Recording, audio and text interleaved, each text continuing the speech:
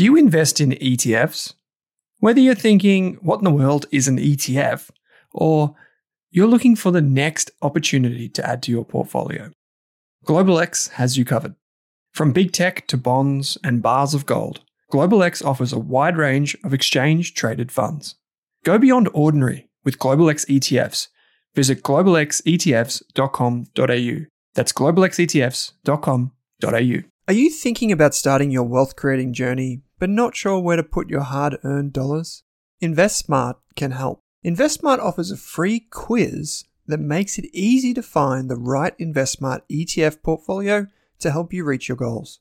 Just visit investsmart.com.au and hit Get Started. Answer a few simple questions about your goals and how much you want to invest, and you'll get a tailored statement of advice with a portfolio recommendation. You can visit investsmart.com.au for a no obligations free statement of advice. This ad is brought to you by InvestSmart Advice, AFSL 334107. Hey there, here's a quick note. This podcast contains general financial advice only. That means it's not specific to you, your needs, goals, or objectives, so don't act on the information until you've spoken with your financial advisor. You'll find our full disclosure, disclaimer, and link to our financial services guide in the show notes. Blair, thanks for taking some time to join me on the show again. Always. Back in Sydney, we're talking about decarbonisation and I guess this idea of, we'll talk about responsible investing, ESG, that lens as well. Yep. But maybe to start, a really cheeky one, you're obviously head of investment strategy. How would you describe the macro or the economic environment in 2 sentences? Has anyone ever done this in 2 sentences? No. No way. Oh, look, there's no question. It's all about inflation and it's about rates, but it feels like, and I'm sure many of your listeners know, it feels the inflationary pressure is less. We're recording this, what day is this? 13th of April. 13th of April, okay. Thursday, we had the CPI out of the US last night. It's obviously coming down. It's starting to slow. The pressures are coming off. So what does that mean? We're already at 3 sentences, but what does that mean? It means that the rate, the tool that is being used by central banks, which is rate increases, are working. It's yet to be seen. We've seen obviously pressure around banking systems. I think it was IMF talking around growth the other day around, we need to wait and see how the flow-on effects of this is. But, it's quite evident in data, in numbers, that this is starting to work. What's yet to be seen and what the question is like, how has a flow-on effect for things like employment? Because that's going to be the real kicker at the back end. If that starts to tick a bit higher, you will really start to see that those rate rises have actually come into full effect. Yeah, I think we've still got a really tight labour market, it seems, here in Australia. And in the US. Yeah, and the US. Like below full employment, if you consider full employment 5%. So that's really positive.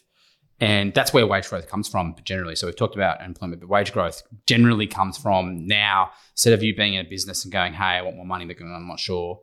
But if you switch jobs, you can probably ask, I don't know what the number is, call it 5-10%, I don't know. But you get that extra amount, and that's where a lot of the wage growth is coming from. But it still isn't fully instilled.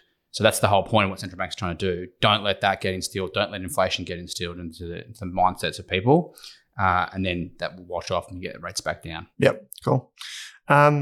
Second question is, in more recent, obviously, being Global X, rapid rise of the business, even just in the past year. But what have you learnt about investing in the past year? You've been doing this a long time, mate. But yes. Any recent ideas or reflections? Yeah, I think we said this last time, the grey hairs obviously are pretty evident around the GFC. I think this is where they came from, the GFC, like stress-induced pigment loss through the hair. Great result. No, I think there's a couple of things. And this certainly for new investors, what I think is really evident is that there is literally opportunities all the time. But that comes with a caveat. And the caveat is you've got to have some learned knowledge to see those opportunities, what they are. So if you're very new to investing, which, a lot of people are, probably hopefully a lot of your listeners are, and they're getting educated, that learned knowledge of a long time gives you the ability to spot those opportunities much quicker than someone who has to sort of work through that program. So I think, what we've seen, and we can talk about this, is things like copper is a really good example, and this, to keep on this decarbonisation theme, and we can talk about this in much more detail later on, but when you see things like M&A happening in parts of the business, that part of the cycle, so in terms of this commodity, something's going on. Something's going on. Now, that doesn't mean it's top or the bottom, but you need to have a look at that and figure out, is this an investable solution for me right now? How do I want to invest in that? What does it look like for the long term? These big companies are doing these M&A. What does that mean? So I think that's my view is always opportunities. You've got to always keep your eye on it. Even in sideways, choppy markets, in down markets, there's always opportunities. It's just about being really on top of it. No, I like that. And particularly like for newer investors who haven't experienced this before, capital's got to go somewhere, right? It does. And look, I think it's an interesting thing that you can now get paid for cash. So all these retirees, like people my parents' age, haven't been able to be paid for cash for such a long time, and now they are getting paid mid to high fours, which is pretty, 10 years, you didn't get anything. You got 0.5 if you have zero debt. So capital's got to go somewhere. It's starting to gravitate towards, and we've seen what's happened in the US, a lot of people moving to money markets and fixed income, again, a space where you can get paid. So it does have to go somewhere, but equities, what that means is equities, you need to get an over and above outcome for that. What does that mean? You've got to really look closely. And that may be stocks, it may be active managers, it may be ETFs, whatever the solution is. I'm not justifying either one, but just got to know then, again, this is where the learned knowledge bit comes in. Like it's like when you've done your own research, right, on buying anything. If you go into a shop and you go, oh, it's 20% off, but really it's probably not 20% off. They've just jacked up the price over a recent period. If you've been there for a long time and been watching something that particular product, whatever it is, you generally know what that base level price is, and you will know truly if it's really 20% off. It's exactly the same for investing. You just need to be there for a while before you pull the trigger. So that's why I personally don't love crypto, because you don't have any time to get really good learned knowledge, because it's moving so fast that there's not a lot of base there. But if you've been around and whether it's equities or other parts of the market, you get that learned knowledge and it helps you say, okay, that actually is a good opportunity right now because I've seen what's happened in the past before. Oh, I like that. So obviously I've been working with you and the team at GlobalX, and before that ETF Securities, through podcasts and at events, things like this. But one thing that I haven't asked is, like, there's obviously the lay of the land where it's really cemented in the ETF landscape in Australia, where there's like the big six providers of ETFs. I'm curious how you think about where GlobalX fits and what your speciality is. Yeah, I think we're not trying to compete so we're talking about more of a business strategy angle here. Yeah. So we're not trying to compete with the iShares and the Vanguards. They play a really important role in the full ecosystem of the market here, and obviously globally. Vanguard and iShares in the US dominate. iShares dominates in Europe as well, with some of the European players. So they're vital, and they are massive pillars of the industry, and they've obviously got the surrounding ones that we all know, and GlobalX is including that. But I think GlobalX as a directive, and this is both out of the US business, the London business, we've got some South American businesses, is that we're trying to play in probably three key areas that don't directly compete with these. You guys are doing ultra low cost, broad based index, again, which is great for portfolio builders. Is more around one, commodities, and we're going to talk a little bit about commodities today around the decarbonisation. So that what we're obviously well known for back in the ETF securities days, and now GlobalX is gold with GOLD, owning physical bullion, which has done exceptionally well, again, in the face of tougher markets back into last year and early this year. That is physical metals plus, equity-based commodities. And again, we'll talk about that. And then you've got the second sort of pillar being sort of income focused. We've got some US fixed income. We've got some other alternative income, things like covered call ETFs, which sound complicated on the surface, actually aren't as complicated once you look into them. And some other areas around equity-based high yield as well. And then lastly, on the thematic space, which is, I think, some are also well known. ACDC is obviously quite well known, and some other ones, and some of the tech ones, FANG. So those are the three pillars we want to play in. So we want to make sure we've got best of breed in those three pillars for investors.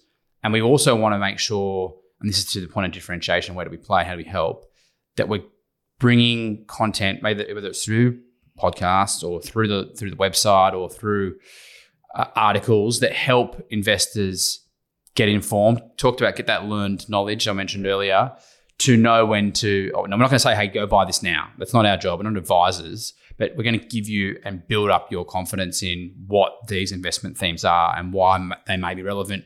Whether it's now, whether it's long term, whether it's right for you as an investor, that's always going to be your call. But that's the core of what I do, is try to bring that content to life, make it digestible, talk through it. And I think the good thing is with those three pillars, again, nothing against the Vanguards and iShares, I don't have a lot to tell you about the ASX 200 or the S&P 500. It's what it is. It's a market cap based index. You know it. It's listed on the news. You can go that. It's again great. What they do is great. But I can tell you a lot about decarbonisation and how to play these types of themes and how it potentially fits in a portfolio. So it's a much more exciting idea to make it relevant for people. Yeah, that's great.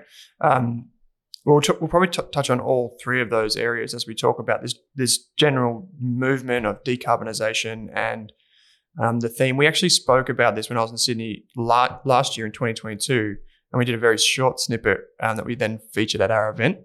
And it was really popular, actually. The little. Are you just telling me that now? Or No, you just, yeah. No, yeah. It's not an ego boost. No, it's good. Yeah. And in that, you spoke about the move, like the decarbonisation of the world, and how this is a structural trend rather than maybe like a short-term type of thing. But a lot of people hear this, Blair, and they think, well, but like I need context. Like, how big is it? How do I play it? What do I do? What are the expressions of that kind of overall structural trend? Like, how do I express a view on it? So let's just jump into that and maybe explore this. I guess maybe there's just some things that we should clarify. Is like maybe even just the difference between decarbonisation and like this idea of ESG or responsible investing. How do they play together? I guess, in your opinion. I think you can. I don't think they're necessarily mutually exclusive. And what we've been saying to some investors as well is even decarbonisation as a general theme, as a general idea, it's also not mutually exclusive if you want to invest in fossil fuels. That's something that, again, you can invest in. You can co-invest them. You might have one might be a shorter term view, one might be a longer term view. Again, 100% your call. But ESG and decarbonisation, while certainly intrinsically linked, are pretty different in structure. And I think if you think about ESG though, it's pretty subjective in its nature, in how it's actually investable. So you've got all these options around ESG now. A lot of ETF providers have ESG funds. A lot of active managers have ESG funds. Super funds have ESG options that you can pick out of. But it's just subjective. Like your view and my view, without going into the nitty gritty of it, of what is like how whether I'm going to use really high level verbiage here around light green to dark green. You might have a really strong bent and say, I want to go dark green. I want to either take a lot out, that I don't like. So negative screen, take a lot out, take a lot of those things out of the possibility of a portfolio, whether that's again active or passive. And I might say, yeah, I'm okay with a bunch of that. I just want to take out these three things. So that's the subjective nature of it. So this is probably the inherent problem. There's no benchmark or regime or whatever it is that goes, this is ESG. This is what it is. And this is what everyone has to follow, because it can't be, because it's subjective. It's not like market cap where you go, price of a share, times earnings per share. That's what the market cap is. You just can't do that. So it's a very different premise. And I think for many people, it's the ability to do that work and understand what they want out of ESG. Like, what do they want out of ESG? Then they'll make a call if that's going to be right for them or not. So obviously the decarbonisation element would fit into the E in ESG. Yeah, I think it does. But here's an example. So we're going to talk about decarbonisation. We can talk about, copper. We mentioned it earlier. What you might find in some of those environmental style ESG, specific ESG funds would be potentially some of the diversified miners, some miners being taken out, negatively screened out. Inherently, mining isn't that great for the earth, but it is absolutely vital if we are going to move to a decarbonised future. So they do sort of work. They can work together in that case. So you might have an ASX 200 ESG fund, but if you look into it, I haven't looked into it in super detail, but the BHP and Rios of the world might not be in there. They actually score reasonably well. If you look at MSCI's ESG ratings, they actually score reasonably well. Those particular companies, but they might have done something that knocks it out of score or whatever it is, you know. So I think that those ideas are, again, they're quite separate in nature. Mm. So can you, from the bird's eye view then, can you give us the opportunity, the biggest number you can think of in terms of what people or what researchers have categorized as decarbonisation and how that opportunity maybe compares to other things that we've seen before? I think the best number, we might have talked about this last time, and so this is out of COP27. So this is the UN's essentially program around decarbonisation in general. And there's been some accelerations from other parts of the UN on this. But COP27, the number that came out that was most interesting to me, and COP28 is coming out in December, so this may change, but was that the expectation and this is the infrastructure build to move to decarbonisation, was between $4 and $6 trillion every year to 2030. And if you think about where we are now on the decarbonisation movement, and we talked about this again last time, so this thing about this S-curve, it's an adoption curve of a technology or a theme. And we're just past 30%. And the expectation is by 2030, so this is when this number, we're going to be at 60%. That's we're doubling. It's 100% central growth between 2020 and 2030. So this is the acceleration time. So this is why, I go back to that point I made earlier, things are happening when we're in 2023, but earlier part of this decade, things like M&A are happening to capture that growth at the back end of the decade when the acceleration is really starting to ramp up. So these numbers are, US trillion. They're seriously sizable numbers, and it is starting to get built into budgets. It is starting to happen. In Australia, we're very lucky. We've got everything. We've got everything. We've got coal. We've got gas. We've got bucket loads of sunshine and a bucket load of wind. So we really can't go wrong. But that's the problem is when you look outside Southeast Asia, some parts of Europe, they don't have that. So we go back to that old verbiage. We are the lucky country in this case. Again, we just keep getting the lucky country. It's very good to be here. But some of those other countries are having to change tack a little bit and go, well, where am I going to source my energy from? And this is where this spend is really vital. When you say M&A activity, I thought of Oz Minerals and BHP. Yep. Would that be an example of trying to capture that copper? Yep. So that's an direct example. You got Oz Minerals and BHP. It's been a bunch at the moment, and we can go into this in detail if you want. So Oz Minerals and BHP is one. That's pretty much done. I would expect it to be sorted. You had Rio buy out its majority partner in Mongolia called Turquoise Hill. That's a Canadian listed miner. That's done. So that's been merged in. You recently had on the lithium side, we had Albemarle try to take out Liontown. We now had also Glencore, which is a huge commodities trader and miner, try to buy a large Canadian listed company called Teck Resources. Yes, Teck. Yeah. So again, this has happened. This has happened in 6 months. Yeah. So my point is that the acceleration in this space is starting now. This is it. So it's starting to move because when these miners do these things, they don't do them they're thinking much further down the track. Think about how integration, there's all these things like synergies, but for a lot of these guys, it's access to true top grade, in the case of copper or lithium, true top grade, ready to go mining and resources, whereas building a greenfields project takes years. And if someone like BHP is willing to go and spend that much money, I can't remember exactly what it was. It was maybe 30 bill. Maybe I'm wrong with that, so don't quote that number. They're saying, to a certain degree, we're struggling to find really good opportunities in the greenfield space to go and do it ourselves. We're happy to pay a premium to take it off the market. Mm. That's the competitive advantage of those big miners too, right? They've got the economies of scale. If the smaller miners falter or even sidestep, then the big miners can gobble them up and capture that resource and develop it. Yeah, but I don't think Oz Minerals did anything necessarily. No, they didn't do anything wrong. But it's just one of those things where BHP, I can't remember the year when BHP tried to take out Rio. Was it Rio taking out BHP? This was like many, many years ago. Like that would have been a huge. Those guys aren't getting taken out by anyone. They're too big. Yeah. So they've got to always continually think about growth opportunities for themselves and their own commodity diversity mix. And if you go onto the BHP website now, as an example, go have a look at what all the wording is. Future forward looking. They talk about decarbonisation. They're a 65-70% iron ore miner, and that's where their focus is. So what are they doing? They're trying to play into that space, and they're playing into copper.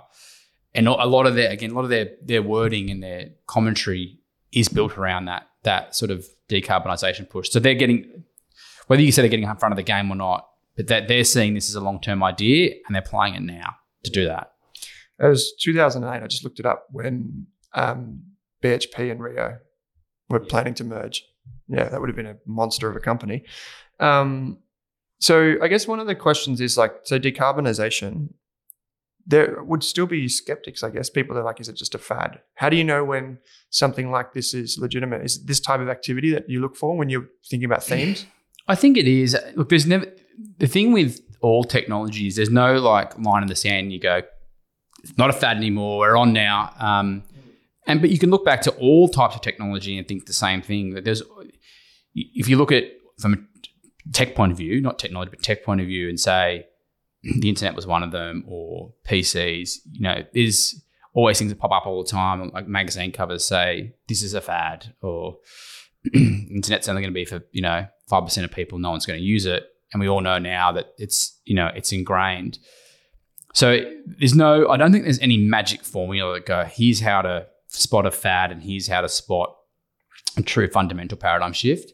But one of the areas that helps is government moves. And I think to the point around energy production and sourcing of energy, I think I'm not saying it's obvious, it's not obvious, but it's pretty well ingrained into people now that the ability to try to access renewable types of sources of energy is going to be much better for the globe. I think it's pretty unequivocal that climate change is happening to a certain degree, and I'm not going to get into the politics of that. But the solutions are, one of the major solutions are energy infrastructure, moving away from certainly brown coal to renewables, and whether that's nuclear or not, again, is a broader conversation.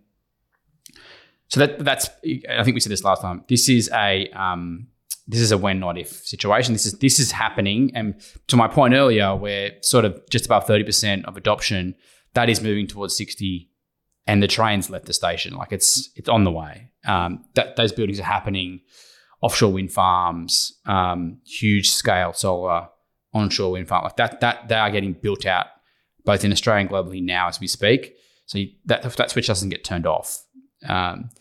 So the question always comes back to, in the case of, to your point around is it a fad or not, like think about from the investability point of view, because you can still pick a trend and be right and be wrong because you pay way overs for that trend, and then that comes back to market.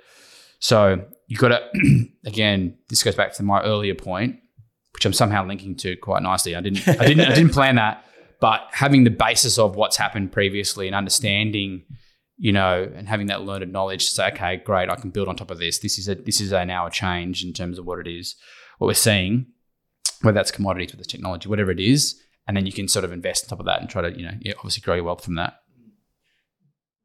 The push from GlobalX recently has definitely been, it's like a lot of the focus, around those three core areas that you mentioned, like income, metals, and like this idea of decarbonisation is a massive one in the theme bucket because it is such a huge trend. But even within decarbonisation at GlobalX, you have a bunch of different funds or ETFs that target different opportunity sets. So I think most people listening to this, and myself included, believe that and would like to invest in this trend and capture some of the value that comes from this. I think people that maybe own BHP and Rio and all those names we just mentioned are probably already sitting pretty because they already have some exposure to this. But if you were to break it down, and maybe I think one of the things you mentioned last time we spoke about this was the amount of copper that needs to go into a car that's an EV is like astounding compared to a combustion engine as one example. But maybe there are other examples ways to play this, just generally speaking as well? Yeah, I think this comes back to some pretty basic fundamental economics, and it just goes back to supply and demand. It's a lot of what, I'm sure many of the listeners are, and I'm certainly not an economist, done my fair share of economics, but I'm not an economist. Yeah. But if we think about how supply and demand sort of curve works, there's essentially three inputs. One is supply, one is demand, and the other one's going to be price. And then we talk about elasticity and elasticity, all these sorts of things. We won't get into those details, but the idea is that at a very, very basic level, so I don't want to get blowback from the economists here, but at a very basic level, if demand outstrips supply, you get price rises, and the opposite, if supply is significantly higher than demand, you're going to get price falls, okay? So we're going to keep it quite simple. So what's happened, and we use copper, for example, because it's just an easy one, and I think it's capturing a lot of people's attention, and twofold. One, because M&A and the ability to buy copper on the Australian market is becoming less. So that's why, in particular, this fund's capturing people's attention, because it's a way to buy truly low-cost global copper players. So that's I'm not trying to plug a copper ETF. I'm just saying this is why it's good, and I like it because people want to know, right? Yeah. So the second is the investment case. So supply and demand, you've got this situation where copper's been used for millennia. Like, it's essentially the best at a price point conductor we have, electricity conductor. Actually, I saw a really good chart. I can't remember who it came from, so I want to source them, but JP Morgan. At a certain price point where substitution kicks in. So at certain price points, lithium's the same.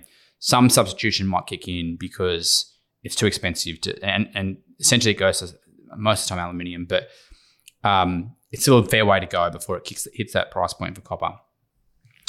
So the investment case is essentially supply and demand. So how do you play that out? Well, if you look at historically what supply and demand has looked like for copper, now the use case of copper has continually risen because what have we been building? So the old parlance of Dr. Copper is basically saying it's on a very similar economic trajectory as the global growth, because if global growth is going really well, you're building things that need copper to conduct electricity. So what's happened generally is that supply and demand have been quite tightly knit over time. So when a miner sees demand starting to go up for certain reasons, again, global growth, they will increase supply to match that. Great. That's a great system to sort of work off. The problem is, and this goes back to your point earlier, if we're in a situation to move to decarbonisation, the amount of copper use that's needed is significantly higher than on the previous general infrastructure and general connectivity, telecommunications type areas, because the use case of an electric car, and it's in the name, electric, compared to a combustion engine, you need to move electricity around the car much more frequently, and that's the driver of power. So to your point, you need between, depending on the car, 3 to 5 times the amount of copper. And exactly the same can be said for the infrastructure side. So moving from a coal plant, a gas plant, whatever it might be, you need to move that electricity generator back to the grid. But if you've got an offshore wind farm, it's in the name, it's offshore. You've got to get it back to the land, then move it back to the grid. So there's a whole bunch of copper that's needed to do that. So that, again, I think it's like 5 or 6 times the amount of copper than you would need in a traditional fossil fuel power plant. And the same can be said for solar arrays. You've got all this connectivity that's needed, again, put back into the grid. And then it's the connectivity in general of the grid between states and all these other areas. And that's just Australia we're talking about. This is global. This is global in nature. So you've got this outsized demand that's going to come and is coming, but can the supply keep up? So what generally happens is that the supply will ramp, but then what miners will note, copper is one of those areas. I know we're gravitating on copper. We can talk about other commodities if you like, but it's not like they're finding super mega mines, really low C1 costs every 5 minutes. They're not that around anymore. Again, this is why M&A is happening. So we do, again, I saw another note. I think it was from another investment bank. I can't remember which one, but essentially supply will increase, will somewhat meet demand into the mid part of the decade, and then that supply starts to roll off, but demand doesn't roll off. It keeps increasing. So the expectation is that the copper price then obviously rises, and then you get long-term growth if you obviously play into copper. I think the caveat of all that is that copper is generally bought mostly and refined out of China. So it is something to keep a really close eye on. Is China? It's like 50%. So keep a really close eye on China. They also play a huge role in copper demand and then copper price setting based on that demand as well. So look, I like the case. The case stacks up for me as a long-term decarb. Like, it really is that part of that decarbonisation thing. You get some good stats out of that, and it kind of pairs a little bit well with those people who have been lithium advocates as well over the last couple of years, because it's a very similar mentality. But lithium's kind of got one use case; it's got multiple use cases, so it's not fully just dependent on this program, where lithium's kind of reasonably dependent on the EV program to be successful. So in this bucket so we're looking at decarbonisation, but within that, if we just think about like electric vehicles and this grid of renewable energy, you've got things like, I'm just trying to think of the products off the top of my head that Global X have launched. You've obviously got AC/DC, which is like battery tech and all that sort of stuff.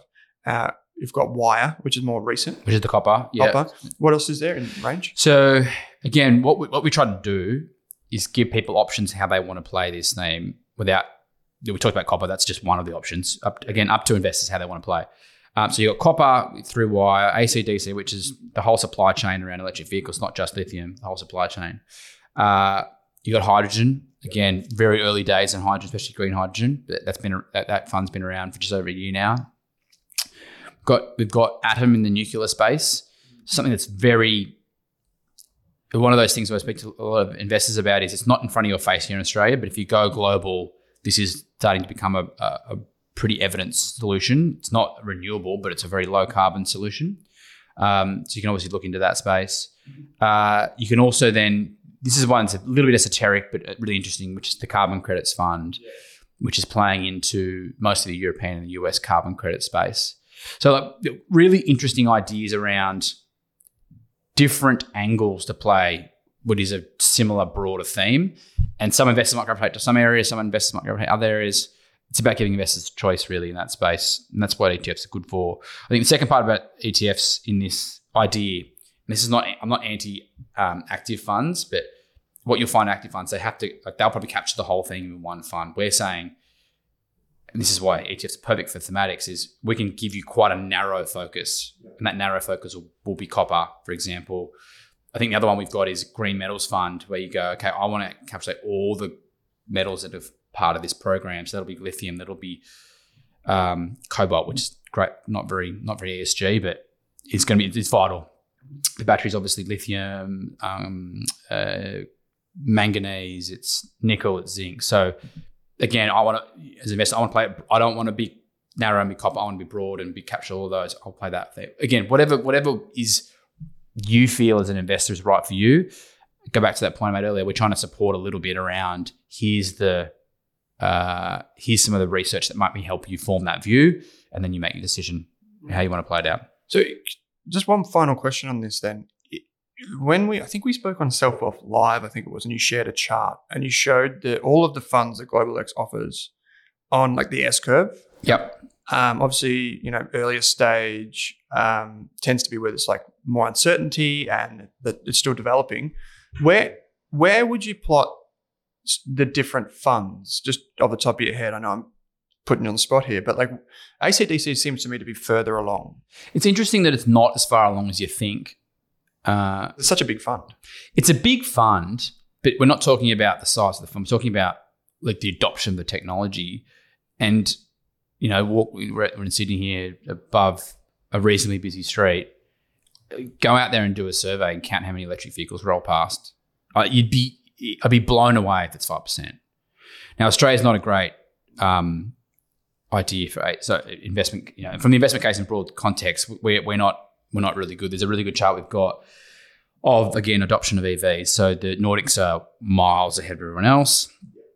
This particular chart you've got even the US, which is again miles ahead of Australia. I think triple in terms of the number. I think we're second last on this chart, and Japan's the worst in terms of EV adoption. Toyota.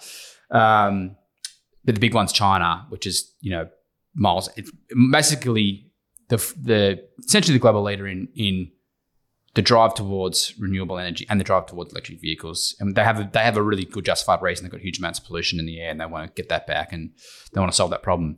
We just don't have that drive and need here. We don't have obviously the infrastructure as well. So I think my view is for ACDC, and when we have it on this particular, and I know we can probably provide this to we'll you. put it in the show notes. Yeah, you can put it in the notes. Is further back in the sort of early adopters phase. Certainly for Australia, it's early adopters. Yep. I don't know, how many people do you know have got an EV? A couple. Yeah, so out of everyone you know, let's go, it's 100. That's 2%, right? You might know more people than that. You're a popular Pretty guy. limited circle. Okay. I've got 10 friends. But that's my point. Again, we're probably not built here. We don't have the infrastructure. It's not really meant for us. But it's a little bit earlier. Hydrogen's really at the start, especially green hydrogen. It is certainly a nascent technology. And the point of this curve is to say to you as an investor, and it's kind of like about a framework. Do I want to start early and maybe take some short-term pain that potentially, that's not, the whole risk-reward thing potentially gives me long-term gain because you're likely to get more volatility earlier on in this curve because the technology is very nascent, because it's not bedded down, because the amount of use case for it isn't there yet. Maybe some of the companies aren't as fully formed. Exactly right. You've got the opportunity for a company to go under. It's much higher. Yeah. It's much higher. Or if you want to go far right of this curve, you've got a situation where the growth's basically gone. Yeah. So you're not going to be able to capture that. Now, if you thought about copper 5 years ago, you probably would have said it's on the far right of this curve, again, because it's this linked to growth. But now, with the decarbonisation, it probably pushes it back down. It's still never going to be. Yeah, it's more of a use case for it now, and it's kind of people are exactly. And industry is adopting. But I wouldn't go as far. Like I think about themes as a general. Like copper's not a theme. Copper's a material. We had some people sort of say, I really like semiconductors. I think that's a really good theme. It's not a theme. Semiconductors have been around since the 60s. Like they're not themes. Whereas electric vehicle is a true paradigm shift theme where this is new in technology. We're moving away from traditional technology and combustion engines to a new technology. And the same concept of decarbonisation. Again, wind farms aren't new necessarily, but the shift to move away from coal into renewables is happening, and that's the theme. So just note what truly themes are and what aren't necessarily themes as well. Yeah, if anyone's listening to this, and I think a great way to explore this is Global X website has heaps of research, but also you can just go to the holdings because ETFs are very transparent. You can see what's inside, pop the hood on the ETFs and have a look at the companies and see what's in there to get a sense of where the businesses are. And if you want to look at those companies' financials, you can see, well, if this is such a big position in an ETF, is this business mature or is it not? And it gives you a sense of where maybe we are in that adoption of in the entire S curve of that thematic. ETFs are the greatest, transparent source of, if you really go, hey, I don't know what some top copper miners are outside of Australia, go have a look. You can buy them yourself if you want. That's the transparency of them. But what you won't get, and this is me being from an ETF guy, is you don't get rebalancing, which is fine. Again, you might not want that. That's fine. And you don't, you need to be on top of it. You need to be, by buying stocks in general, you need to be absolutely closer to the game than not. Which for some people is great because you want to dive deep and understand that. I think the second part of ETFs is always helpful. If you look, and we're just going to use copper as the example through this episode, which I've decided, not you, unfortunately, is that a lot of the names in that are things like Canadian listed miners or, global listed miners. So you're generally not going to go and buy them. I think some of the platforms these days have made it easier, which is great. But certainly into the US and some of the UK, but maybe Canada, I don't know how easy it is. And these are some of the truly low cost miners you can get globally. So again, this is ETFs just make that access so much easier for investors instead of just, again, nothing against BHP and Rio, and BHP in particular is in this copper fund. But if you want to go and buy, the top 5 Canadian listed copper miners, you can do that. Yeah, go have a look, go and buy them yourself. But obviously ETFs make it easier because you can just buy it on the ASX and click your fingers and it's done. Yeah, absolutely. Okay, I've got one final question for you, which is kind of like a two-parter, Blair. I know you're a family guy. I know you've got kids. I know you think you're an investing guy. I also know that you ride a motorbike to work, which is very close to my heart. So I do appreciate that. I know your kids are quite young as well, but I'm just curious how you talk to them about what you do and maybe about like the idea of finance in general. Like, how do you convey that message? Yeah, I was thinking about this in a different context to that question.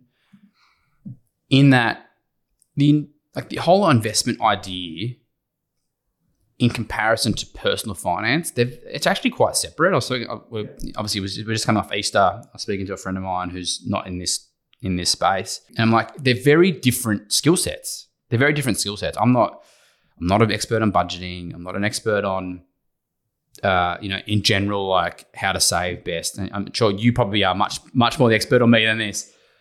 But I think for me, with kids, and it's very hard because their attention span is less than a second.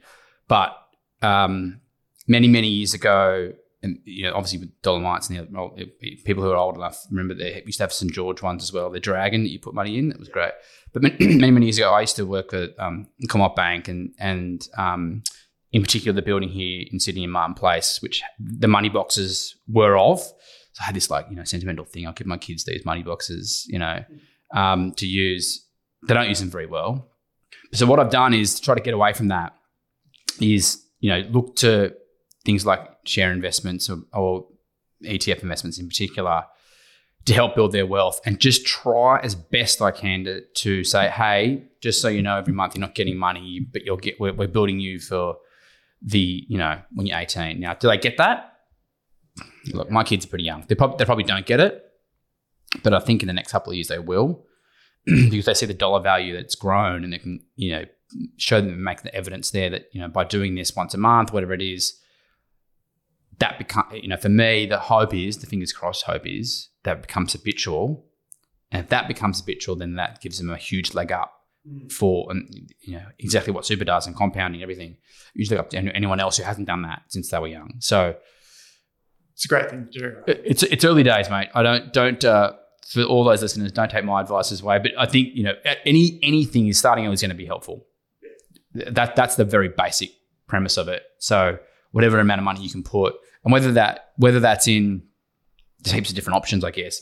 Vanguard's got an easy one that you can use. There's a bunch of different ones.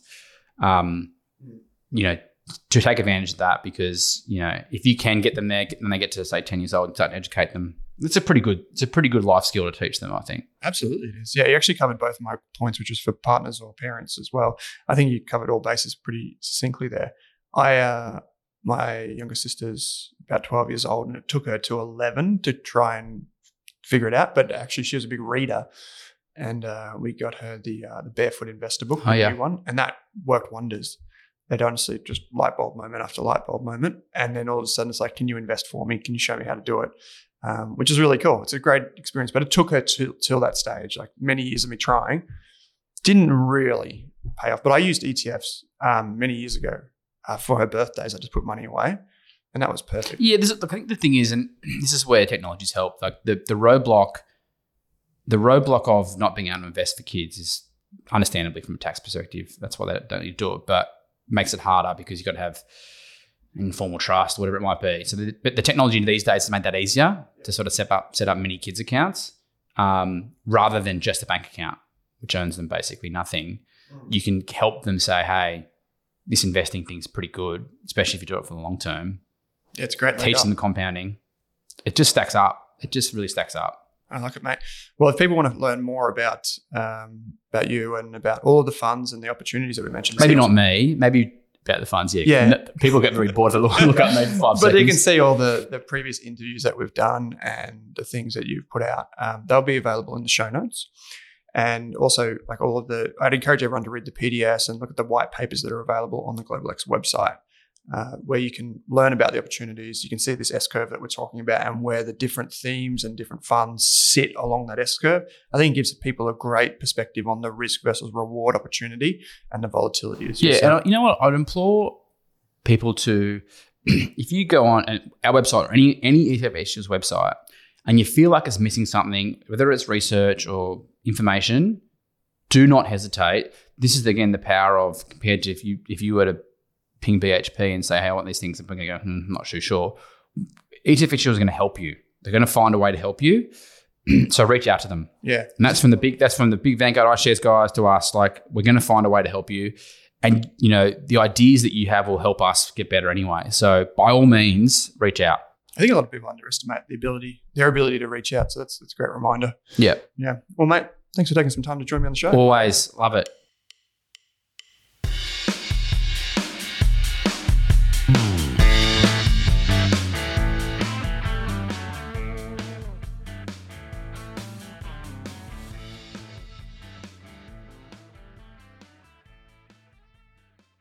For more than a decade, I've been hunting for the best investors and their methods, strategies, and tools for investing. After years in the industry, countless books, a few degrees, and 1,000 podcasts and live shows, I've rolled this accumulated knowledge into something called Rask Invest. If you've ever heard me talk about a core and a satellite, active and passive, true long-term compounding, or you simply want to know exactly how I would invest, now is your chance. Rask Invest is our new investment service, designed for all types of investors who want professional management of their core portfolio at a low cost from a team they trust. Rask Invest helps you automate your wealth creation and passive income. Simply click the link that says Invest with Owen in your podcast player to join one of our live platform walkthroughs or book a call with us. You can also view the Rask Invest PDS and TMD and get invested with me.